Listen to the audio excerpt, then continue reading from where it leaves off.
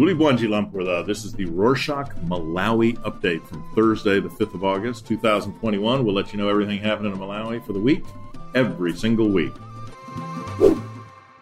Principal Secretary of the Ministry of Health, Dr. Charles Mwansambo, said the country will, on Saturday the 7th, receive 300,000 doses of Johnson & Johnson COVID-19 vaccines. He explained that Malawians will only need one dose of the Johnson & Johnson vaccine as it provides over 90% immunity from COVID-19.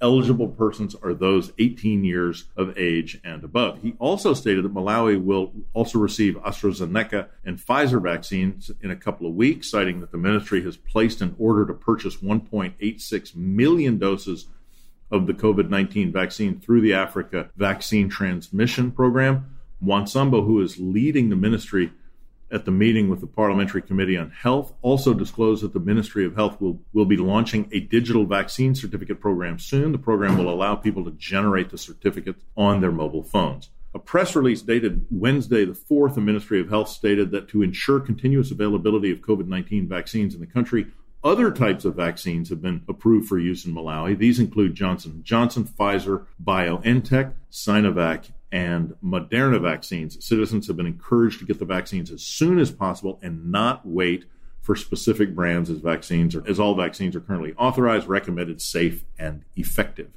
This comes after the Lilongwe District Health Office announced that it had run out of the COVID-19 vaccines in all its delivery points on the 31st of July from the batch of 192,000 AstraZeneca vaccines that Malawi received on Saturday the 24th of July. People are still receiving their vaccines in other parts of the country. More details on vaccine delivery points can be found on the Malawi Ministry of Health's Facebook page. Legendary drama actor Eric Mabedi, who is fondly known as Jacobo in theater circles, died in the early hours of Monday the 2nd at the age of 58. According to his younger brother, the actor succumbed to COVID-19. Jacobo was part of the famous Izeki and Jacobo duo and was a popular figure in stage drama, comic movies, and advertisements. His death comes a few days after the nation lost musician and broadcaster Sweeney Chimkango, who also succumbed to COVID-19.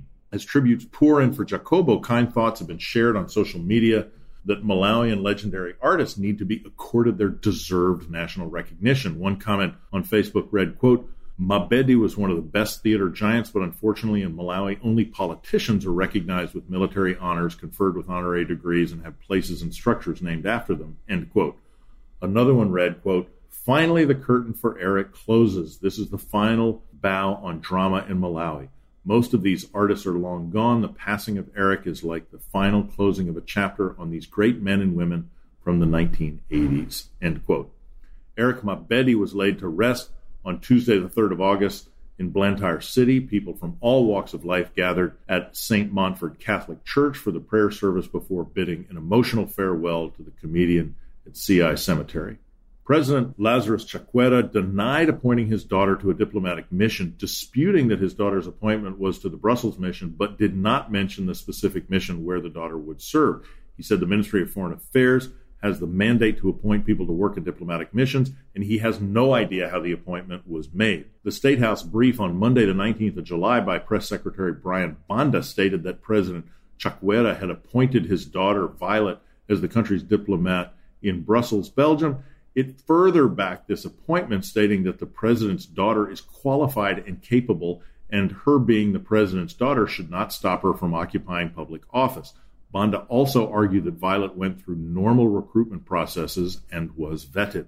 Violet is the president's second child and is among several appointees who underwent training for diplomatic missions. President Chakwera first denied his daughter's appointment in his interview on BBC's Hard Talk on the 27th of July and did the same on this Sunday the 1st in his press address at Kamuzu International Airport after returning from his trip to the UK, where he attended the Global Education Summit. State House Director of Communications Sean Kapondeni announced in a briefing on Monday the 2nd that Press Secretary Brian Banda will be flying to China on Friday this week. He explained that the Chinese government has invited Banda to attend a 4-month fellowship at Peking University in China. Kapondeni also added that an acting press secretary will be named in due course and will be conducting some of the press secretary duties until an acting press secretary is appointed by President Chakwera.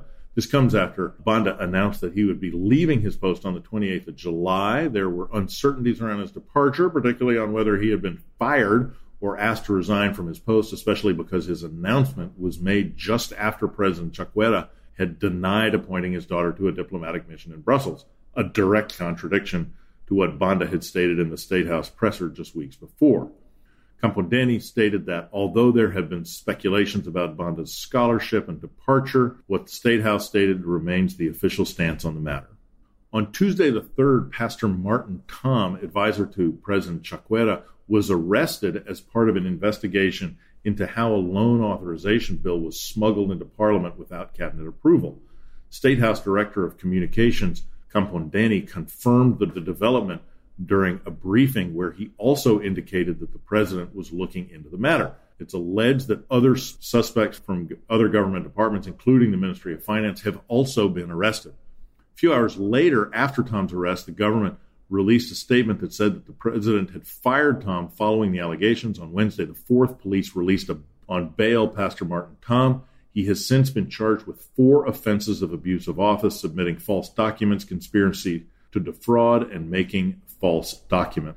The government and civil servant trade union, CSTU, have agreed to increase civil servant salaries by an average of 12%. Acting Secretary General Mavuto Kaunga stated that 12% is a reasonable increment, adding that the government presented its problems regarding revenue generation. According to Kaunga, the increment ranges from 5 to 15%, depending on the role and position of the civil servants. The agreement was reached on the 28th after CSTU had threatened to stage industrial action over a 15% salary hike demand on the 26th of July. Government had been given a 7-day ultimatum to increase civil servant salaries or risk a countrywide strike. The Malawi Electoral Commission, MEC, has made a resolution that only staff that are vaccinated against COVID-19 should be going to their offices, and those that are not vaccinated should stay home and come after receiving their vaccines. MEC Director of Communications Sangwani Mwafu Lirwa confirmed this, stating that the decision has been made in the best interest of the employees. This has caused debate among the citizenry about whether it's fair for employers to force their staff to receive the vaccination, while others view it as human rights abuse and forced vaccinations.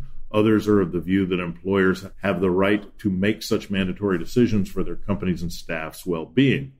Any thoughts on the issue? Get in touch and let us know at our email address at the end of the episode. 21 people died while 8 others sustained serious injuries following an accident involving 2 trucks and a coaster at Lizulu in Ncheu district on Sunday the 1st around 1 a.m. The coaster vehicle had 28 women on board at the time of the accident. They were heading back to Chikwawa district after an exchange visit with a fellow women's group at Chindole village within Mlanda area in Ncheu. Vice President Salos Chilima expressed sorrow over the tragic accident and said the government would assist the affected families. The government provided coffins and other expenses to have the victims buried in a dignified manner. The president declared 2 days of mourning.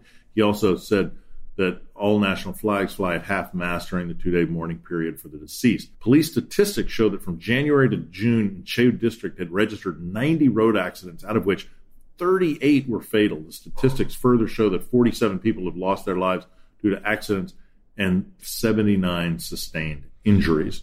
Our last story this week, the former President Peter Mutharika has asked the Anti-Corruption Bureau, ACB, to allow him a week-long rest before he can be interviewed about suspected abuse of his duty-free status while in office. Last week, Mutharika described the interview as a political persecution.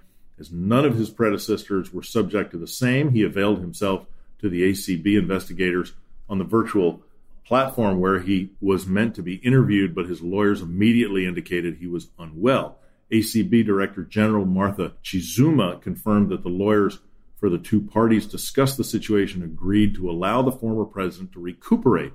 It's alleged that between 2018 and 19, the former president's Access Taxpayer Identification Number was used to import 1.2 million bags of cement worth 5.1 billion kwacha duty-free.